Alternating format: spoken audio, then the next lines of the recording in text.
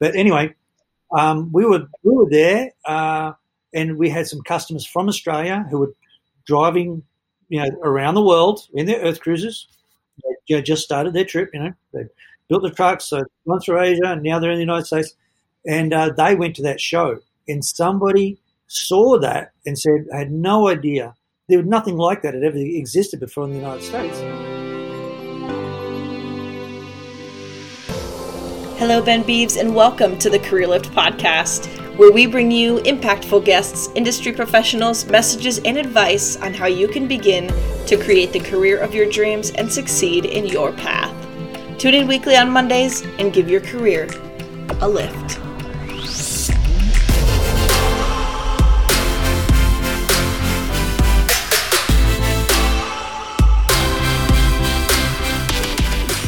Welcome to this episode of the Career Lift podcast. Today we are joined by Lance, CEO and founder of Earth Cruiser Overland Vehicles. Earth Cruisers are overland vehicles engineered for adventure. An Earth Cruiser is your go anywhere, do anything adventure machine for life. You can take these vehicles anywhere and can live in them as well. Both Lance and his co-founder, Michelle, have extensive experience in four-wheel drive travel all over the world and began Earth Cruiser in Australia after designing the off-roading vehicle of their dreams for themselves and realizing that others needed and wanted it as well. Thank you for being here, Lance, and welcome. Oh, good day, Megan. Thank you for having us. We really do appreciate it. Absolutely. I've seen Earth Cruiser cruising around town a little bit. I think about a year ago was the first time I saw it, and I just remember thinking, oh, what is that?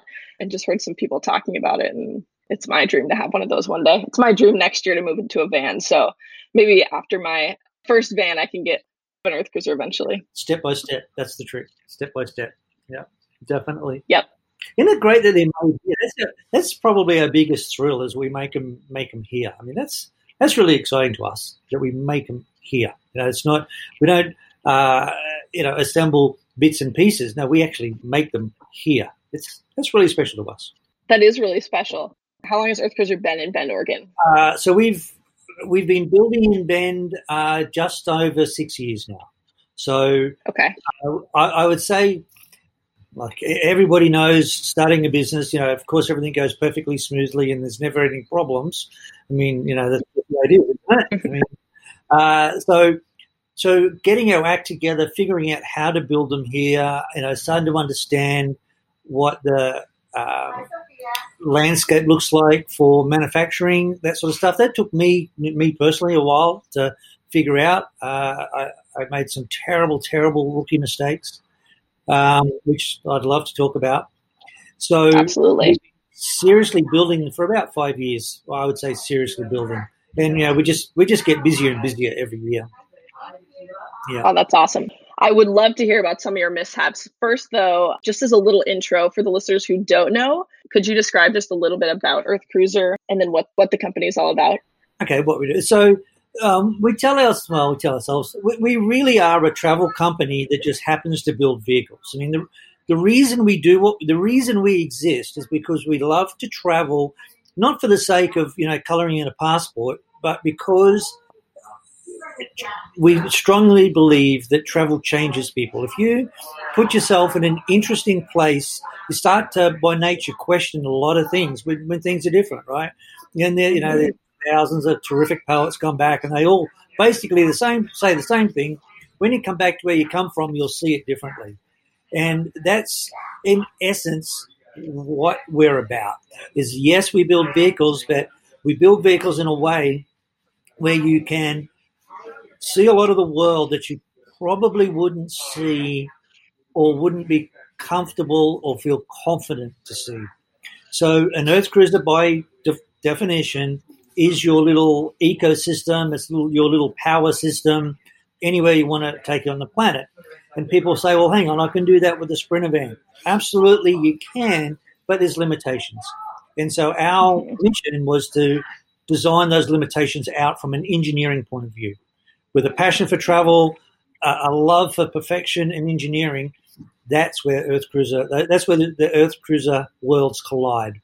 So, yeah, it's on wheels, but really it's a little ecosystem that just wants to take you places becomes alive and it's exciting, it's wonderful, and you meet like-minded people, and those compromises, we engineer those compromises out. We don't care if it snows, we don't care if it floods, we don't care if it rains, we don't care if it's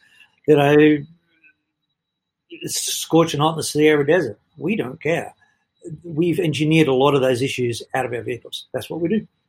So I know you have a lot of experience in off-road and four-wheel drive travel and other adventures like that. Is that kind of how the Earth Cruiser journey got started? It was, absolutely. So Michelle and I actually met in the Rainforest Challenge in Malaysia. The Rainforest Challenge is an off-road event. It used to be Camel Trophy. I don't know if you guys would be too familiar with that. It was absolutely machine versus jungle. And so the Rainforest Challenge has changed now, but when we were doing it, it was hard. You were literally winching yourself across raging rivers. You were building log bridges. You were sleeping on bamboo sticks, and that went for 2 weeks. And if you won, it was a competition. If you won, you get a trophy worth maybe $2. But it was, 45 countries entered. It was a selection criteria to be able to enter. It's 100% unsupported. You are on your own. And so just give you a bit of a glimpse, that's where Michelle and I met. So both of us just love being outside. We don't love putting ourselves in difficult situations. There's calculated risk, but we just love life. And we just love different cultures and want to see different things, and we'd love to get outside, So, yes. So to answer your question, Earth Cruiser came around because that's the sort of style of travel we like. And don't get me wrong, there is no first prize for being the most miserable in the bush. It's not about how miserable you can make yourself and say you're a legend. It's got nothing to do with that. And that's I think that's kind of the fine point. There's a difference between being miserable and finding a few things out about yourself and your fellow humans. So anyway, we have that background, and my background is in specialty vehicle building. So I've done all sorts of off-road racing, done all sorts of real extreme events, and driven all over Australia, all that sort of stuff. And with those specialty vehicle building, that sort of passion for travel, it was inevitable Earth Cruiser would get built, I guess. It was just had to happen. It's the same. Gets to a point. We looked around. We could have had any sort of Land Cruiser or Nissan Patrol or whatever that. We could have had any of that sort of stuff. But there are too many compromises. From an engineering perspective, I know it's a little bit dull for some, but from an engineering perspective, they would always be adapted to what we wanted rather than designed for.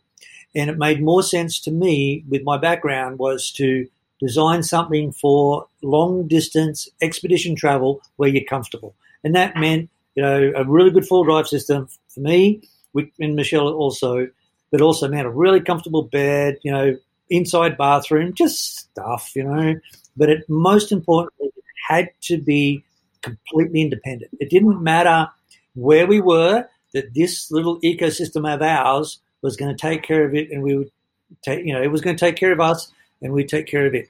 And so I know it sounds like they become almost human, but they really do, because you can see how you get attached to a boat. If you have something that's really fulfilling what you so passionately want to do, it becomes really special. There's a trick there where a point comes, if you're not careful, your stuff controls you. You don't control your stuff. You can have so much stuff, wondering where you're going to store it. Well, who's winning on that one? There's a trick there. And so our design approach was we were always designing with end in mind. What is it we want this thing to do for us?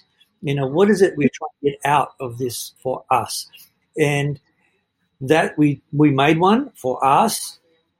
The way the system works in Australia is, if you're going to do this, we could just make one for us, but to really do it properly, you go through a second stage manufacturing. So we started a company in Australia called Earth Cruiser. It was actually a slightly different name then, doesn't matter.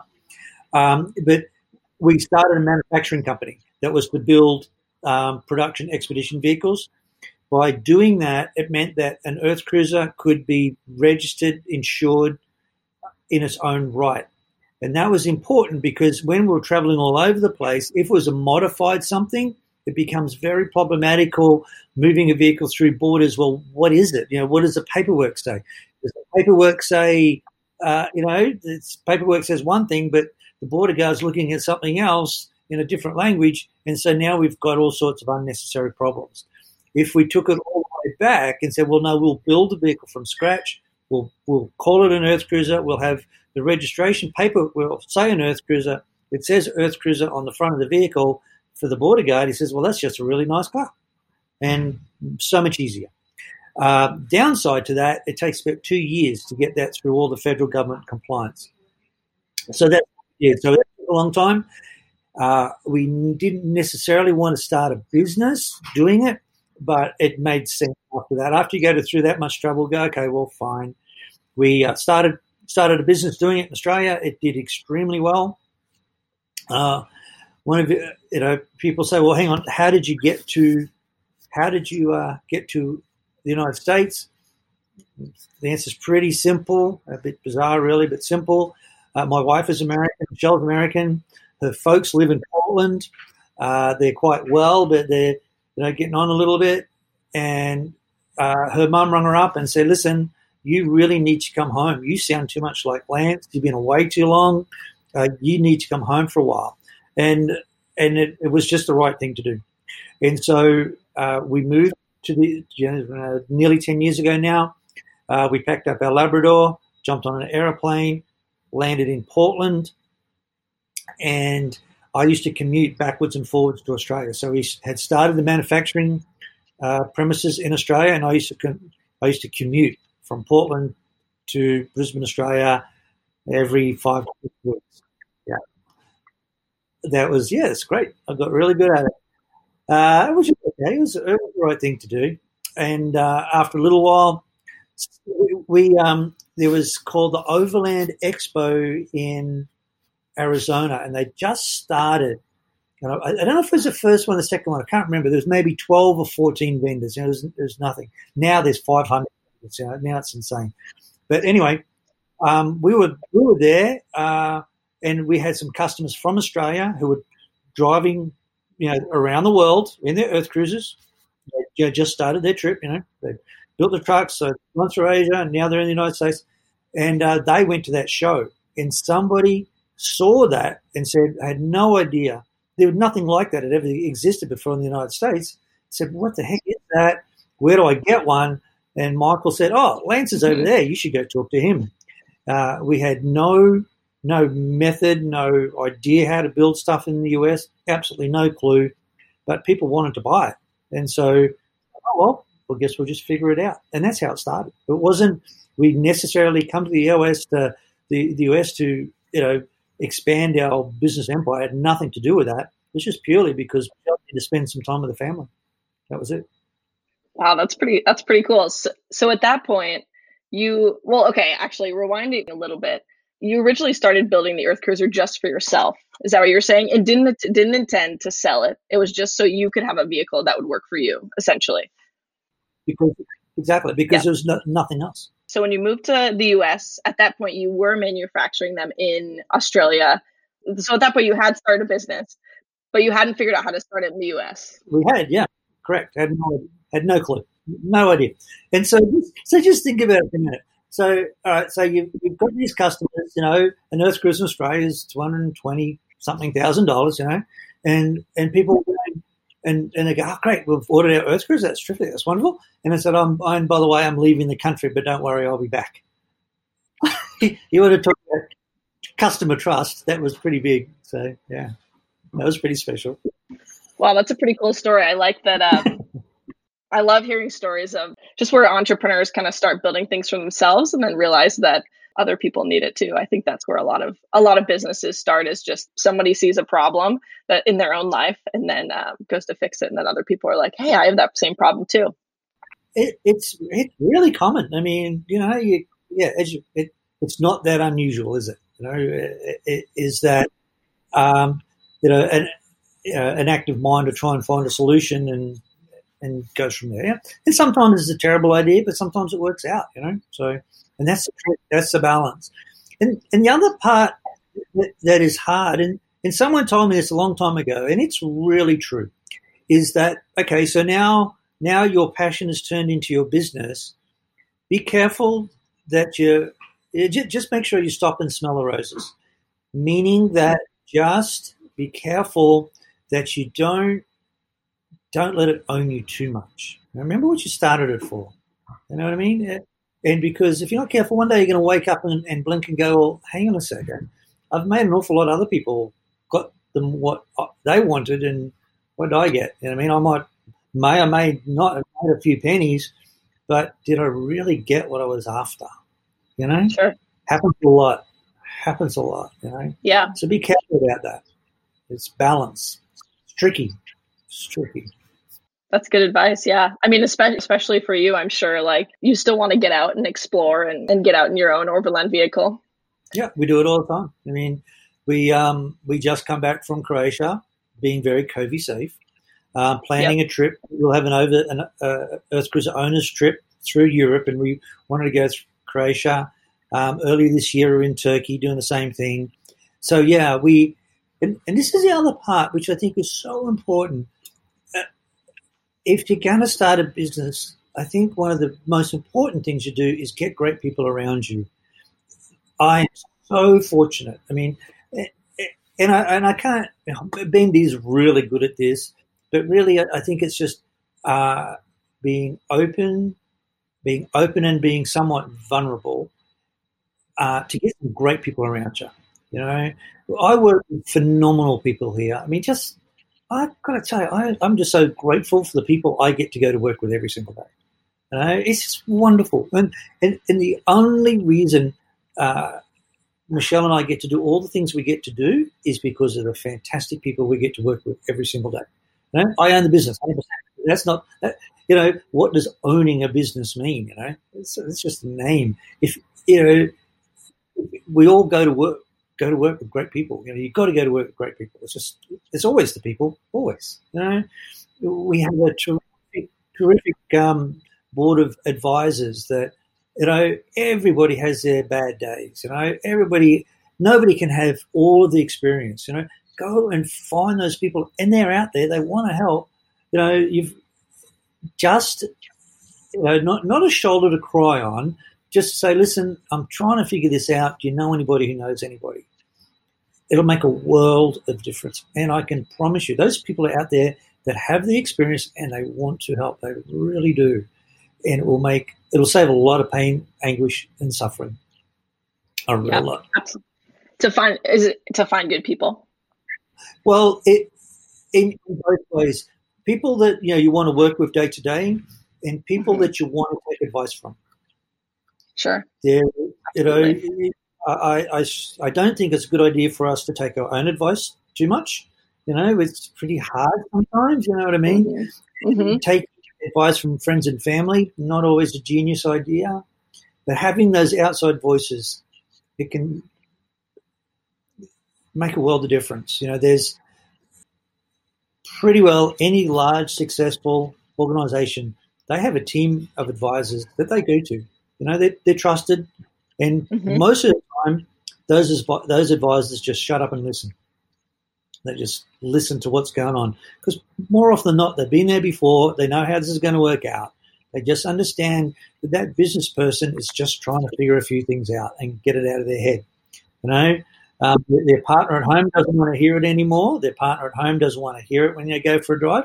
Their partner at home is over it, but you still need to talk. You need to talk. Yep, absolutely. Yeah, I think I found that in my own journey, especially, is just I started a business last year, and I'm still kind of in the beginning stages. But what are you doing? I'm starting a fishing gear company for women. Oh, fabulous!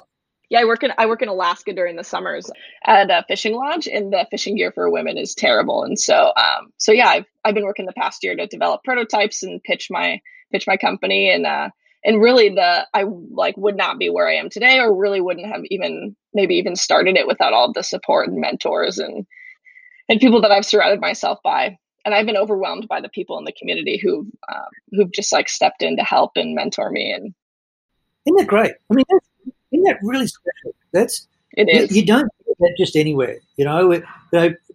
There's just something about people really want to lift you up, not push you down. It's terrific. It's really, really, it's great.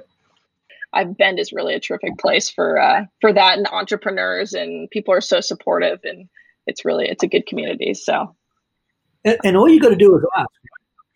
All you got to do is ask. And the tricky part is, well, who do I ask? Well, you start by asking. That's all you got to do. Exactly. Yeah. Maybe not one of my favorite quotes, but in this instance, I like the quote, "If you never ask, the answer is always no." Yeah, that's true. So you have to put yourself out there to be vulnerable or to get rejected in order to actually find what you're looking for, I guess you could say.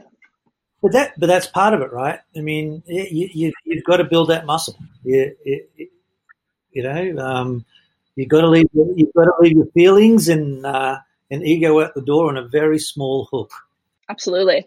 Would you explain a little bit more about how you started manufacturing in Bend, or how you started in Bend, and then how you figured out how to transition the business from Australia to Bend?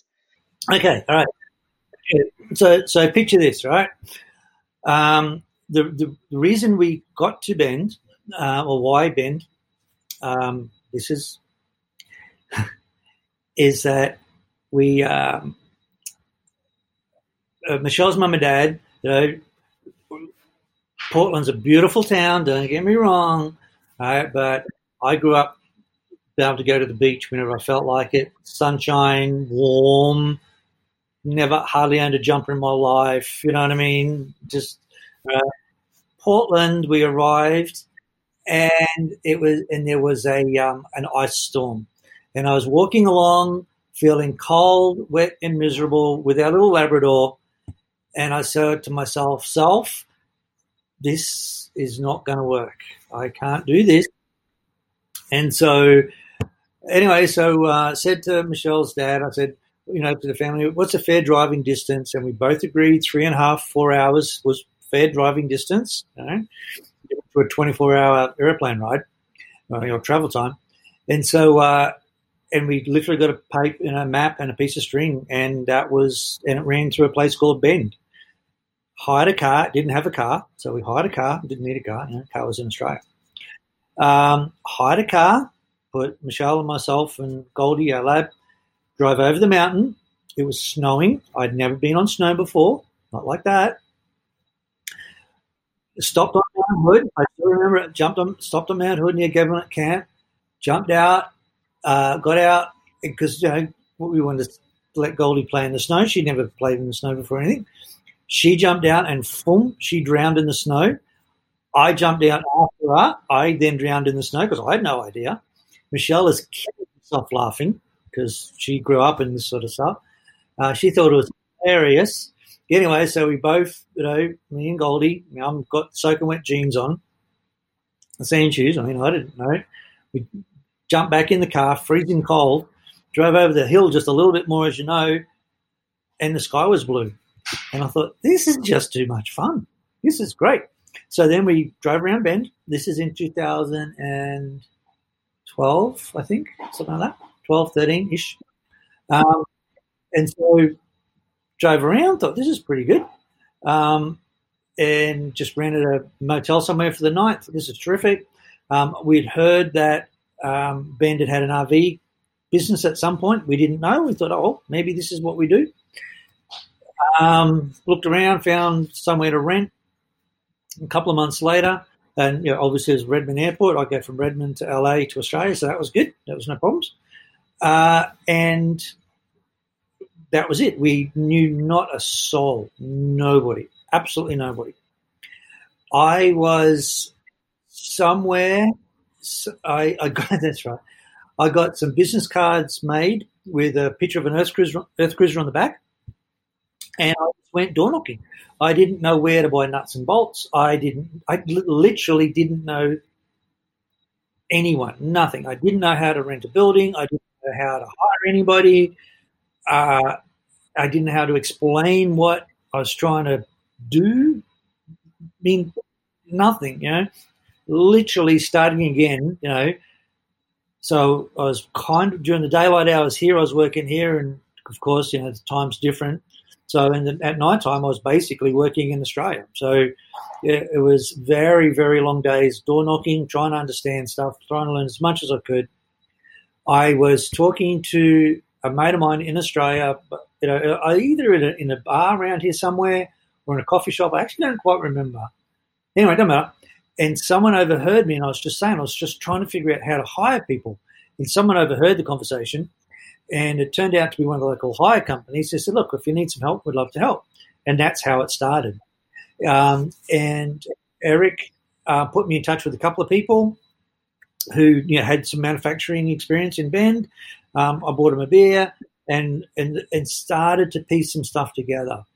And it was really hard. It was really, really hard. We'd sunk, nearly all of our money into starting Earth Cruiser in Australia. So there was no great wads of cash, not at all. It was hard. It was really hard. And then people were asking us, will you build us an Earth Cruiser? And we thought, well, maybe. And then we made the decision, okay, I think we can figure this out. We packed up, we still had customers in Australia. And so we made copies of some molds in Australia. Earth Cruisers are all molded, which was for repetitive production. But of course, the door's on the wrong side. Everything is wrong. Everything's on the opposite side. Okay, so I had to go and talk to Fuso, which is the chassis that we mostly use, to see if they would support us and what their attitude was. I had to try and figure out what the federal rules were for building vehicles in the US, and I found out basically there is none, and that was really confusing to me because trying to figure out insurance. How can you have business insurance for when what are you going to make? How much are you going to sell these for? How many are you going to sell? That was a big thing by itself. Australia being such a small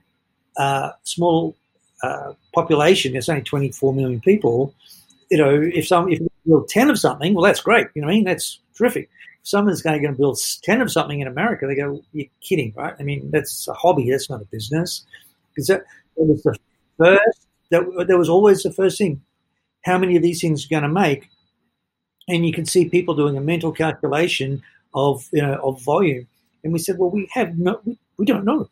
There could be one. There could be two. We've got no idea. And that's just how it was. So we convinced some fiberglass companies to help us because now we've got to completely retool. We had to literally start all over again.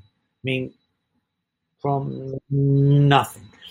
That is not a very nice place to be at all. Really dumb thing. The banking, the insurance, the tax, it's all different. It's insanely different. And so, just a lot of learning, trying to really catch up and trying to balance and reminding oneself that you know absolutely nothing.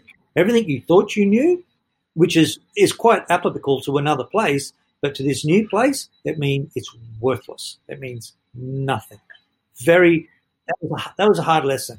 You get to a certain stage, well, yeah, I know some stuff. I can sort of take care of myself, only to have to start completely all over again from zero, even less than zero, because you almost got to wipe the hard drive clean and start all over again.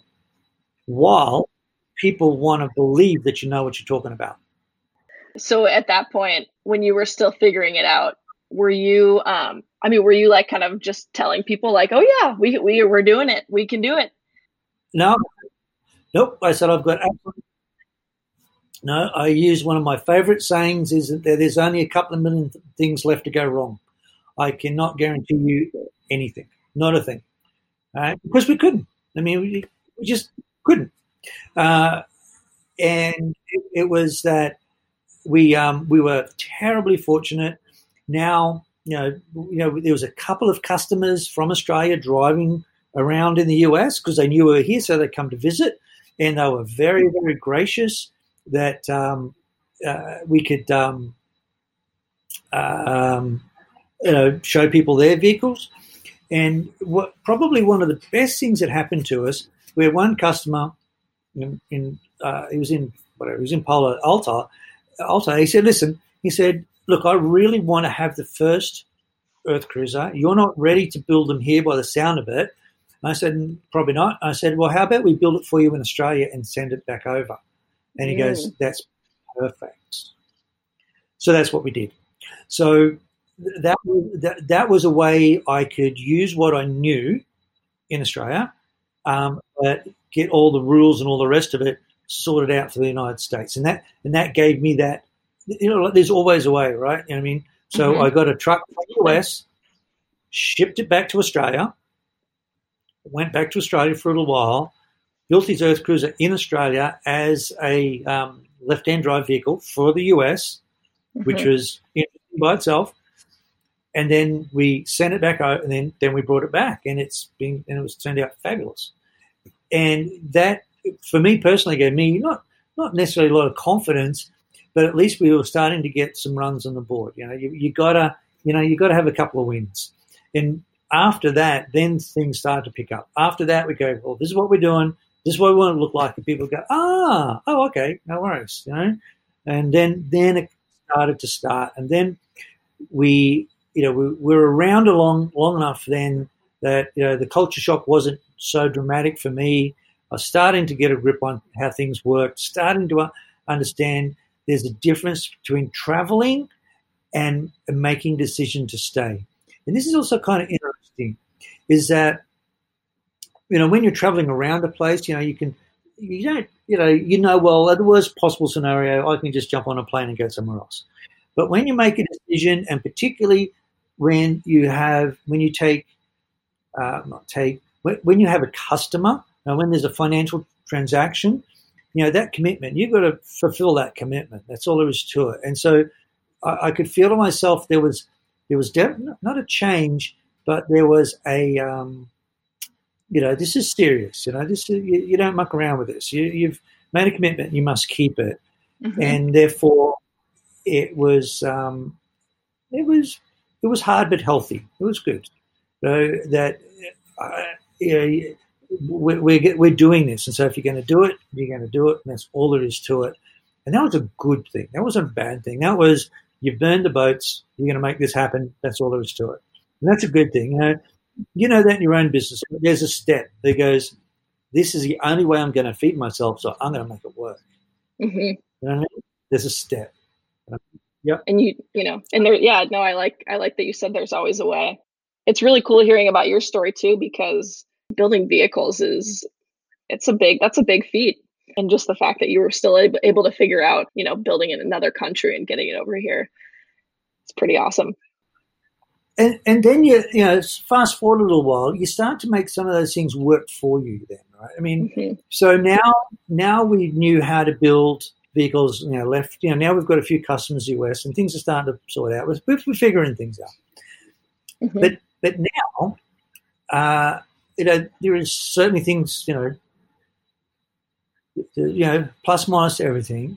But now, because we can build left and right hand drive, we thought, well, this is a perfect time to start figuring out export. And so from here, we were sending them to Mongolia and the Middle East and Europe from here, because we could. Because that was very difficult for us in Australia, because we didn't have access to a left-hand drive vehicle to figure out a left-hand drive vehicle. Well, now I'm in the perfect opportunity to figure out not only the left-hand drive vehicles, but also what is it like to really travel for months and months in cold weather. You can't do that sort of stuff in Australia. It's just not possible. And so it's just how you want to think about it, right? I mean, you can cry in your beer, or you can go, you know what, there's actually a really good opportunity here. And it's just how you want to think about it, how you want to put it together. And that's all it is, really. And so I can say, from a personally and from a business perspective, having to work it out and moving to Bend is one of the best things we ever did. It's terrific. I was on a phone call with some people from Turkey yesterday, and they want to try and figure out if we can do some business or not. And I said, what are you talking to me for? And they said, listen, people know Earth Cruiser. I said, but you're in Turkey. And they go, yeah, we know Earth Cruiser. How do you know Earth Cruiser? Well, we see them drive through our country. And we look them up. And we find out that, well, yeah, Australia, yeah, but more importantly, they're built in the US. Therefore, you understand left-hand drive. Yep. Isn't that interesting? Never would happen. Interesting. That's really cool. If anything happens with these nice people in Turkey, I've got no idea. But, sure. It's nice, right? I mean, that's not a bad thing. That's a nice thing. So absolutely. I love it. Sure. Challenges give you the challenge to overcome them and become even better. Yeah, but we don't get there on our own, right? Back to what I was saying earlier, without having fantastic people around us, it just wouldn't work. It's nobody gets there by himself. They just don't.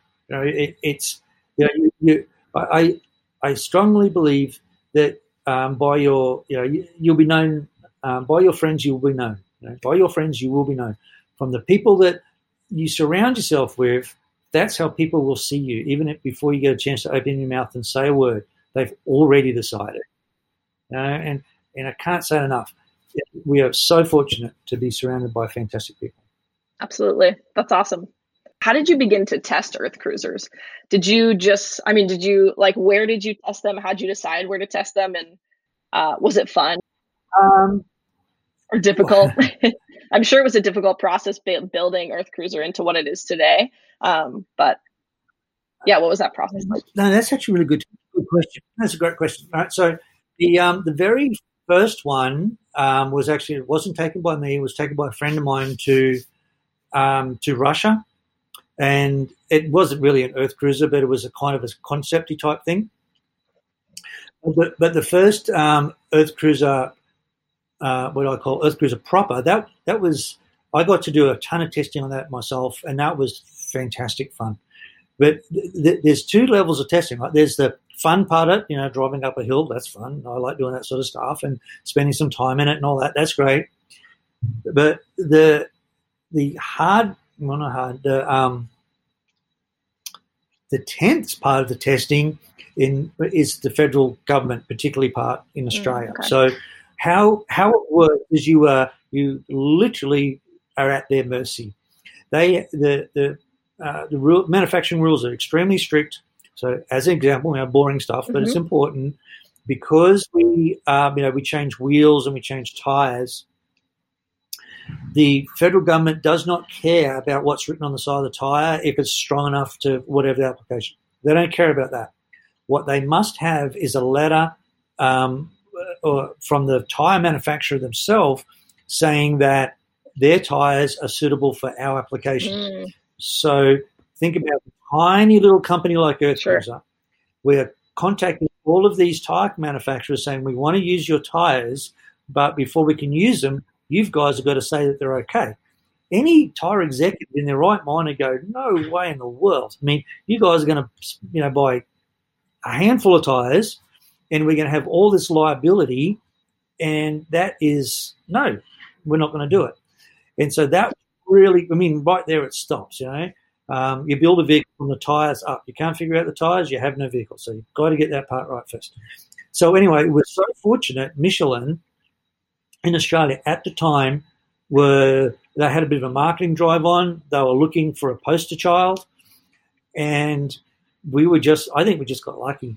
And they, we just pestered them. We had to not go to France, but Michelin's a French company, so we were contacting wherever it was in France and pestering them to say, will you do this? And they said yes. And so then what happens? Get the tires, get the wheels. We had to make the wheels because the wheels didn't exist. We had to make our own wheels. Then you send them off to get tested. And if the federal government say they fail, you're done. There, finished, out. And that's one process of many. Because we're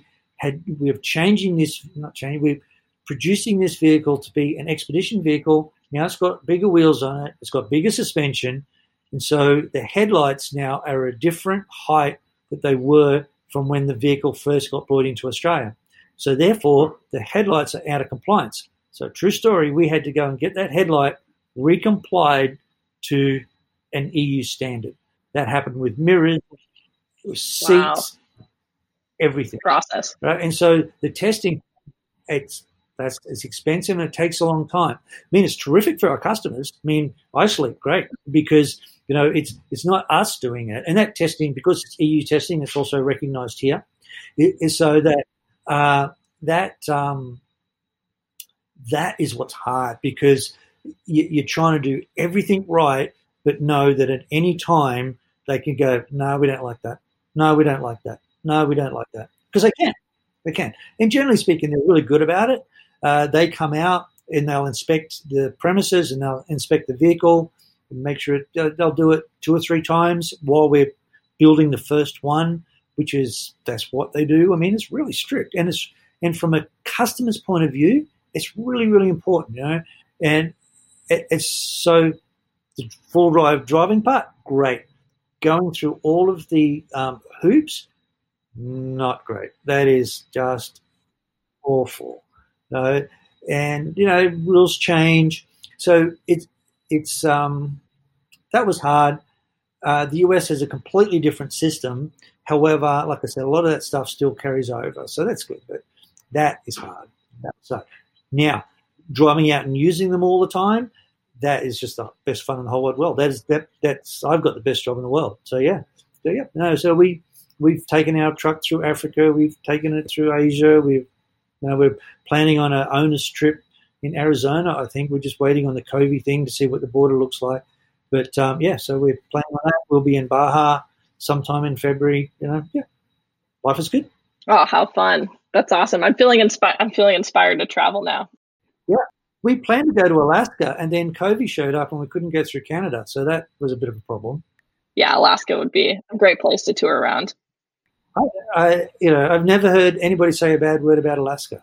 It's just everybody comes back glowing about Alaska, so, except for the mosquitoes. But I don't care about mosquitoes. Like I went to Anchorage last year in November, and I think it was -13, and in Fairbanks, just like a couple hours over, it was -35. Some people like it. That is seriously cold. See, I'm not designed for that. I am not designed for that. No.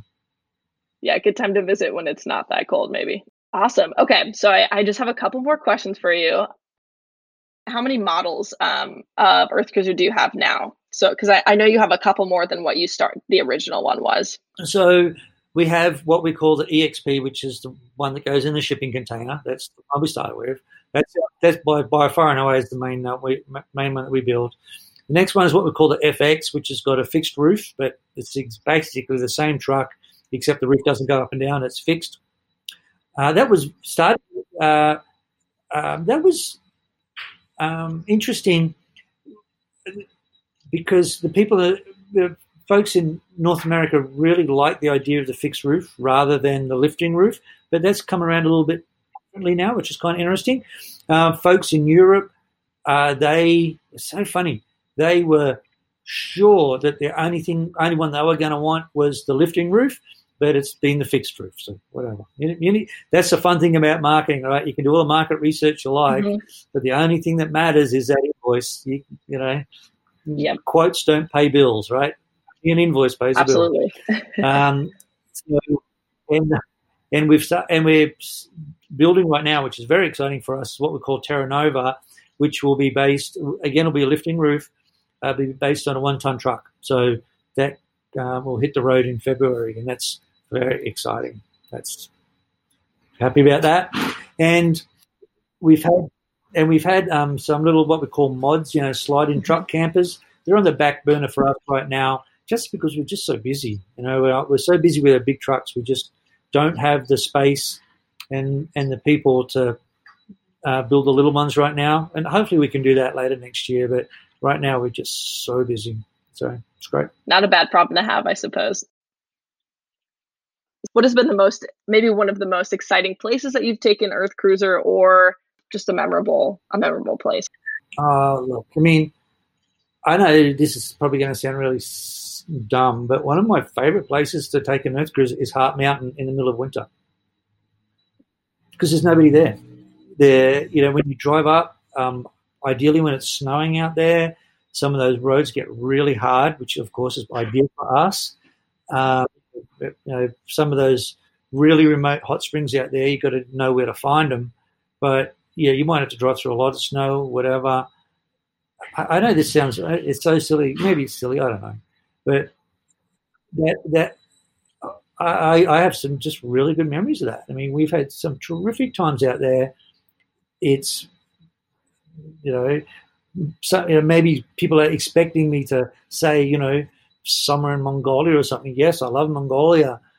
But remember, I'm just a I'm Aussie, and I've never grown up in places like Hart Mountain with the beautiful Steen Mountains covered in snow.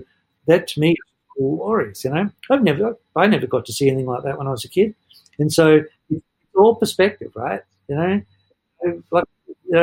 We just spent quite a long time actually in Turkey earlier this year, driving around, having a wonderful time. Like I said, just come back from Croatia, and on the Dalmatian coast is absolutely gorgeous. But I tell you what, Central Oregon's got an awful lot going for it. It's hard, you know what I mean? It really is. So, I know you're probably hoping for something a little bit more exotic, but it's just really special. No, not at all. Yeah, no, it's actually been one thing that I've been thinking about recently and talking to a lot of people about. I've traveled a little bit, and it's always been my dream to travel the world. However, I've realized in recent travels that I think you can travel and there are amazing places all over the world. However, sometimes your own backyard is one of the best places. It is interesting, isn't it? How it just while I've been here, like I said earlier, when we talked about an Earth cruiser when we first arrived to the US, people thought I'd come from Mars, Now every second vehicle's a Sprinter, and every third one's got a rooftop tent, Things Yep. That's so true. much, what I mean? And I think that's great. I mean, obviously it's good for us and all that, but I think it's just great to, as you say, get to know your own backyard, because it's phenomenal. It's, I'm really, I'm really fortunate. I've got to go a lot of places. I've got to tell you, this is not bad. I mean, people, it's really good. It really is. Yep. Yep, we're lucky to live in such a great place. Okay, this question is just a personal question. This can be this can pertain to Earth Cruiser or just your life. What would you say is the most important thing that you've learned in life, and maybe why? Important? No, I don't know. I can put that in one. Or theme, or you can say a couple. Okay, so without getting too gooey about it, it's about keeping a commitment. Is that if you make a commitment, do everything you can to keep it. Because those quiet moments just before you fall asleep, those quiet moments just before you wake up, pay attention to those. Because if there's something not quite right, that's where it's going to pop up. And one of the best things I think we can do, for me, is you make a commitment, you keep it. I love that. So if in 150 years science fails to save us and all that is left is a book about your life, what would the title be, and what would the blurb tell us about you? Oh, I like that. I had a friend of mine who wrote, and this is not what the answer, but I had a friend of mine who wrote his diary, and he just basically wrote out his life and then tried to live it. Never worked. He wrote it out before he lived it? Like he was writing out all the things he wanted to do? Yeah. Oh, I like that. Exactly, yeah. Never worked. Yeah, but it never worked because it was impossible to know. Okay. I would want, it's a cliche, but it's actually really, it's a cliche, but I really like it, is that not to die with a song still in you. It's just awful. Don't do that, And I think we let ourselves down because sometimes we don't want to be vulnerable. Sometimes we want to think we're smarter than we are. And it's difficult to have that balance between self-confidence and asking for help. And that is tricky. So, yeah, no, I refuse to say that I refuse I refuse, when I die, I refuse to go, was that it? That's all there was. I will not have that conversation with myself. Absolutely. What would you say is the best way to make sure that you don't do that? I mean, I know it's a lifelong process, but yeah. Okay, no problem. It's the don't like to. All those things we don't like to do. We sometimes don't like to have to sit and study to learn something. It's the don't like do's. There's a reason we don't like to do them, because they're hard, and because there's something in our conscious saying that we need to. So try not to be scared of the don't like do's. Those things that phone call we don't like to make, that thing that we don't like to have to say, try to pay attention to those. And don't get me wrong, I'm no saint. I screw things up all the time, but I try to pay attention to them. Yep, that's great. Well, so lastly, is there any advice that you would give to students who maybe are interested or curious about, maybe who have a business idea or would like to start their own business, but don't know where to start or don't believe that they can? Well, there's three things there. First and foremost, figure out why you're doing it. Try and if you're there to make $1 million, and if that's your motivation, nothing wrong with that. But keep that. So do that. If it's because you want to provide a service for people who are underserved, do that. What I'm trying to say is, the richest person in the world can only eat so much and do so much. Figure out what is really seriously motivating you. Is it because you want to find out if you can? Great, but do that. You know what I mean? It's coming back to that commitment. Keep that commitment to yourself, and people will understand that. And they will honor you for keeping the commitment to yourself if you can explain that. And people go, fine. I mean, don't be one of those ones that want, tomorrow never comes. Don't wander around in the dark hoping that suddenly something's all going to come together. It doesn't. There's the old saying that time nor tide waits for no one. It doesn't. Just start. Why is it so hard to get up in the morning and go for a run? Why is it so hard? Because it's hard to start. So it's hard to start. So why you're finding it hard, you have already started because you're realizing that it's hard. Acknowledge that for yourself. You've already started. You recognize that it's hard. That's great. The reason you know that it's hard is because you're already doing something. So just keep going. Take that step. Take that step. Is education fabulous? Of course. But I can't say enough. Get those people around you. And not just yes people. People have a really honest conversation with you about what you want to do and how you want to do it. Sure. Those people are out there. Just get them to help. They want to help. And nobody knows it all. And nobody knows it all. And sometimes you've got to just start all over again. And I can say that from personal experience.